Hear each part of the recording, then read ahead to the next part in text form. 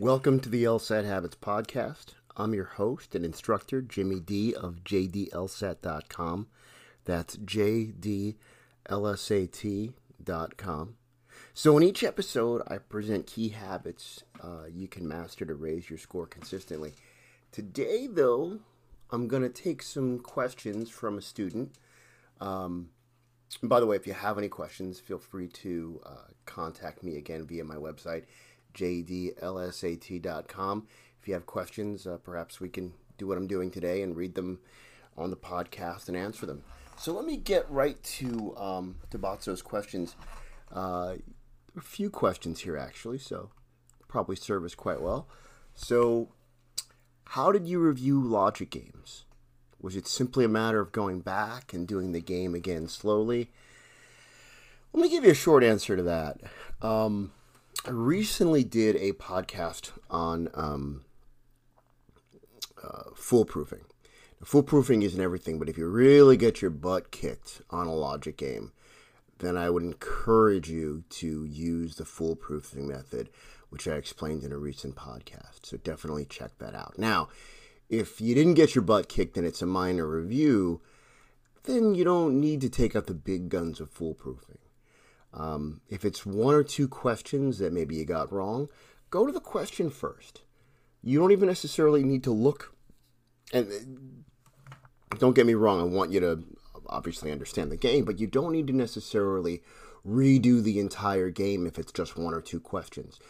Especially if it's been even a day or two after doing that game, you wouldn't be surprised at how easy it is to reorient yourself into the nature of that game. So I would say start with a question. See if there's something about the question, even in the logical force of the question. Is it a must be true question? Is it a could be true question? Those are very different. See if you misread something. So again, start with the question and work it through and see if you could figure it out just based on the question. Obviously refer to the game, but you don't need to necessarily redo your entire setup. Now, if you're having much more difficulty than that, then yeah, you might want to go back and kind of redo the setup, make sure you read everything carefully. But you at least want to try to see if you can figure it out by just doing the individual question or, looking at that individual question. Another reason I encourage students to do this is a lot of times it's not a matter of, I didn't understand the game so well. A lot of times it's just a matter of not fully reading the question properly or missing something in the question or the answer choices. So if you start with that first, again, that can allow you to focus on things and kind of get you in the habit of reading carefully. Now, again, if it's not, then feel free to obviously go to redo the game, see if there was maybe something you missed in the game itself, if there were inferences you didn't make, or if you misread a rule. I would gather, though, that if you only got one or two questions wrong, then maybe you were pretty much fine on your setup, and it was just a minor thing within the question. So again, if it's just one or two questions, start with the questions individually, because the issue's probably in the question or the answer choices, and not so much in your setup. If you got more than two questions wrong, then there's a good chance that maybe you didn't understand the game itself. And of course, you can always go to the explanations. There are a bunch of courses that give explanations. Obviously, I'm a fan of Seven Sage. From anyone who's followed my podcast, it's where I got my foundation, sevensage.com. So again, if it's really something you have trouble with, consider foolproofing, and I did a recent podcast episode on foolproofing. If not so much, then if it's just a minor question or two, then start with the question and see if there's something specific about the question or the answer choices. And one other part to Batso's question, was it simply a matter of going back and doing the game again slowly? I would certainly review it slowly. One of the benefits of reviewing something is you're not in real time. You could sit and you could think it through, slow things down, see if there's something you missed, see if there's something you misread. So certainly you can go back and piece through it together. And it doesn't have to be this fast-paced, this fast pace. You can go back and look at it slowly. So I hope that answered your question. Next question. how do you review reading comp? Would you go back and do the comprehension again? I think if I'm seeing this reading, would you go back and do the comprehension again? I think what Tabatsu means is would you go back and do the passage again? I'm just gonna guess if that's what you mean. So a couple of things. I think reading comp, people don't always give it give it its due in prep, and certainly in review. And that's a shame because it's now a third of the test with the Flex. And even when we kind of get to this modified version of the Flex where we include an experimental section, the Flex is still going to have a third of your scores, or slightly more really, if you think about the sheer number of reading comp questions is going to be reading comp. So bottom line, if I had just done a PT, let's just say we're going to blind review a PT. Again, similar thing as I was saying for games. If it's just one or two questions you want to check or one or two questions you got wrong, I would start with the question and not necessarily go right to rereading the passage. And I know that might seem a bit counterintuitive, but the reason's twofold. One, I do want to encourage you, a lot of the time the mistakes we make are based on the question, not reading the question properly, on not understanding the logical force of it, not understanding exactly what they're looking for, or in the answer choices. And so I'm not saying that we want to neglect the passage, but again, if it's just one or two questions you had an issue with, go directly to the question, reread the question, look at the answer choices, and see if that's where the issue was. I bet a good chunk of the time, that's where it can be. And so that's your first line of defense. Now, if after doing that, you're still hazy on things, then yeah, it might be, I think at that point, it might be worth it to go back and reread the passage. It certainly would be worth it at that point to go back and reread the passage. But again, similar deal as with games. If it's just one or two questions, see if you could start with the question. If it's more than two questions, then there might have been something you're fundamentally missing in the passage, and in that case, it's worth rereading the passage. Next question. Did you experience moments of inconsistency with your scoring? If you did, how did you deal with it? Okay, this is interesting because sometimes people ask about, I want to distinguish between a plateau and inconsistency. People will experience plateaus, and that's natural. Sometimes it just takes time. Inconsistency, to me, is something different, though. And I just wanted to address, at least the reason I brought up plateau is I want to distinguish between the two. Let me just, since I brought up plateau, when you're in a plateau, I would say sometimes it just takes time. You could be doing everything right, but I mean, there's a lot of working parts here. So, give it time. Be patient with yourself. Again, there are 3 different sections with so many working parts. So be patient. I will say if after being reasonably patient, if you're consistently getting the same score in the same sections, then see if there's something you could do differently. And, our last episode, I kind of talked about a growth mindset. One of the things that I should have mentioned was even as a teacher, I'm always trying to think of how can I make this better? What can I learn? I learn from my students. And rightfully so. It's one of the reasons I enjoy teaching. Maybe there's something that'll come up in a lesson. I'll think, oh, this is something that I can add to the curriculum that might suit my future students well. But I would say the same to you as a student. If you're in a plateau for whatever reason, and it's a consistent plateau after a while, then yes, see what you could do differently. Look at your analytics. Now, let me get back to the initial question, which is if I'm inconsistent, if you're inconsistent in your scoring. And just to push it a little bit here, I think you're definitely inconsistent if you're inconsistent, particularly with a section, right? Because scores can vary, but particularly with a section, right? If you're like, well, sometimes I'm -7 with games, sometimes I'm getting 3 wrong, sometimes I'm getting 0 wrong, sometimes I'm getting 10 wrong. Or same thing, sometimes I get 10 wrong with RC, but sometimes I get 3 wrong, sometimes I get 5 wrong. It can really vary. If you're inconsistent, that often tells me as a teacher that maybe you don't have a consistent technique. If it's a technique that's serving you. Because if you don't have look, I happen to believe in technique.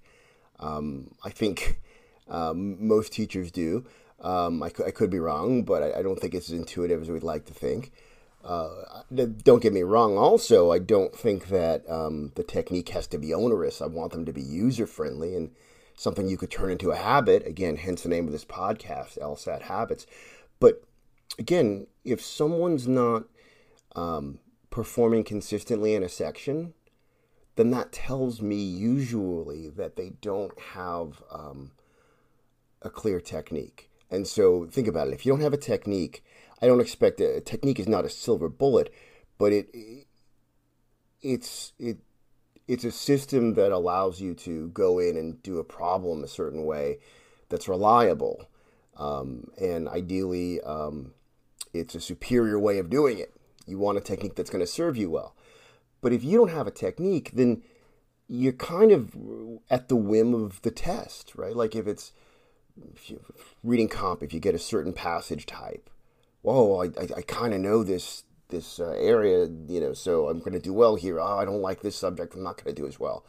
But if you've got a technique, I'm not going to say it's a silver bullet, but again, it gives you a way of navigating through harder passages or harder games that's consistent. So again, if you are not being consistent, it tells me you probably don't have a technique, or at least not a technique that's serving you well. So again, just by example, if in certain games, get as specific as you can. Okay, in games am I not as consistent? Fine. What game in particular? If it's in and out games, well then maybe I need to work on my in and out technique. Maybe I don't have a technique, and that's the problem. Maybe I have a technique, but it's not serving me as well. So I would encourage you to go deep. And if you're using a resource, think about it. Do I really know the technique? It might be a great technique, but maybe you're kind of hazy on it and you need to get crisper. So I really would encourage you to think about what technique you're using, if it's serving you well. If maybe it's a great technique, but you just really need to make sure you know it. That's usually what I think of when I see inconsistency. Let's see, next question. Would you recommend reviewing a practice test strictly in the same day or at least the next day within 24 hours? So I would encourage you to check out my podcast on my episode on blind review. Because really, blind review is the superior, in my opinion. It's just such an awesome resource for getting the most out of your PT and properly reviewing them. But one of the points I mention in there is that I have a different opinion than some people. I don't recommend blind reviewing it the same day or reviewing a PT the same day. The reason I say this is because these tests are exhausting. I mean, they're feats of endurance, really. It's almost, I always make the analogy of it's kind of like running a marathon. You're going to be mentally exhausted after that. So I found for me as a student that the sweet spot was the day after. Because the day after, I had distance, I was relaxed, I wasn't as mentally fatigued, I had fresh eyes. And it was perfect in a way because I still was familiar with the PT from the day before, but at the same time, I wasn't mentally fatigued. And I had fresh eyes, and I had this bit of distance. I think a lot of people worry because, I mean, there's a lot of teachers out there who I respect who will say, oh, review it the same day or blind review it the same day or as soon as possible. I think they mean well. And I think that to a certain extent they're right. Or at least I would agree with them in that, if you wait a week, then you're going to lose some of the familiarity that would be helpful to you in reviewing a test. But doing it the same day, again, it's a very intense test. We only have so much mental energy through a day, and this is probably one of the most intense mental drains you could have. So again, that's why I think the sweet spot is a day after. Any advice for timing on logic games? Great question. Again, just to save you some time, go to my episode recently on how to foolproof logic games properly. That is probably the best thing you can do for timing. So check out that episode. It's one of the other reasons I really want to recommend that episode is unfortunately, there's a lot of misinformation on how to properly foolproof. I don't pretend that there's one perfect way, but I think there are optimal best practices for how to foolproof. Again, I want to give credit where it's due. It was developed by JY from Seven Sage. It's an amazing tool. Again, check out a few episodes ago on foolproofing that I put together on my podcast. It lays it out. It's one of the best things you could do to help yourself with timing. Last question. I am still studying full-time and working. I remember you were working too while studying for the LSAT. Do you have any advice for managing the schedule? Yeah, I was working. And it's funny because my schedule changed a bit. At one point I was working full-time, then part-time. Then at one point I was not working for a little bit. So I kind of experienced all of it. The interesting thing to me is if in some ways it might be a benefit if you're working. Don't get me wrong. I don't think it's great if you're working 70 hours. It's not ideal, although some people might be doing that. But I often find that sometimes someone studying for the LSAT tends to be very driven, which is a great thing, but they almost put too much work into it. And so they'll just kind of, that overkill is not helpful. For a couple of reasons. One, it requires intense focus. I always say I'd rather a student focus, for 4 hours, maybe 6 hours max studying for the LSAT than try to do it for 8 hours. Because it's not like something you could do in a typical job. 8 hours a day, it's very, very deep work that requires intense thinking. So again, to me, I'm a big believer in less is more. And here's where a job is interesting. In some ways, a job is a nice buffer because it forces you to not try to study all the time and to just kind of use your time. Now, that being said, there are trade-offs. I mean, if you're working 8 hours a day, you're probably sapped right after work. If you want to get up early to study, well, I don't want it to cut into your sleep. I would encourage anyone out there listening to check out one of my earlier episodes on sleep. It's super important. You don't want to cut into the bone on that. But in some ways, working can force you to sort of like limit your study hours, which can be a good thing. In some ways, if I could wave a magic wand, I'd say, work part-time. Because, if you're working a part-time job, then, if you're doing that for 4 hours a day, then you could take the other 4 hours and study. Or, if there were certain days you're working, cool, and then those other days you could study, but it kind of forces you to limit yourself. Here's the bottom line. Do the best you can with what you have, but no matter what, don't overdo it with time into this. Because inevitably what happens is, it might seem like it's not a big deal if you want to study for 8 hours, but usually after hour 4, our work suffers. The quality just suffers, and we stop paying attention and giving it the quality it's due. And it almost becomes, I think it becomes counterproductive. I'd rather you do 4, stop, and then, the next day come at it fresh rather than do 4, but then you go into 8 and then you're exhausted and then you're not feeling so hot about it the next day. There's no perfect way to do this, but use what you have. If you're working full time, try to carve out those other times. Even if it just means, hey, I'm going to study during my lunch break, or I'm going to study an hour before I go to work. I'd rather you get an hour of good studying in, intense studying, than 6 hours of shallow studying.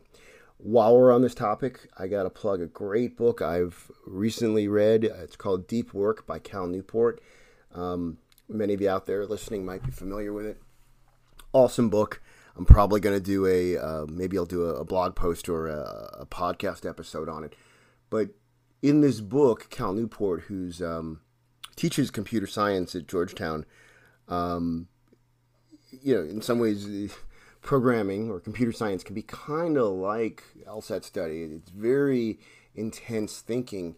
And the point he makes is he'd rather you put in less time and do it well than spend all this time, I'm going to do 8 hours, and then you end up surfing the web and you burn your brain out. Structure it. Less time. Do it well. But check out the book, Deep Work. It's really awesome. Deep Work by Cal Newport. I'll put it in the show notes, and I'll probably do an episode dedicated to that at some point because I do love that book, but please do check it out. Thank you so much for your question. And if anyone else has questions out there, you can reach me at jdlsat.com. That's jdlsat.com. Thank you so much for listening to the LSAT Habits podcast. See you next time.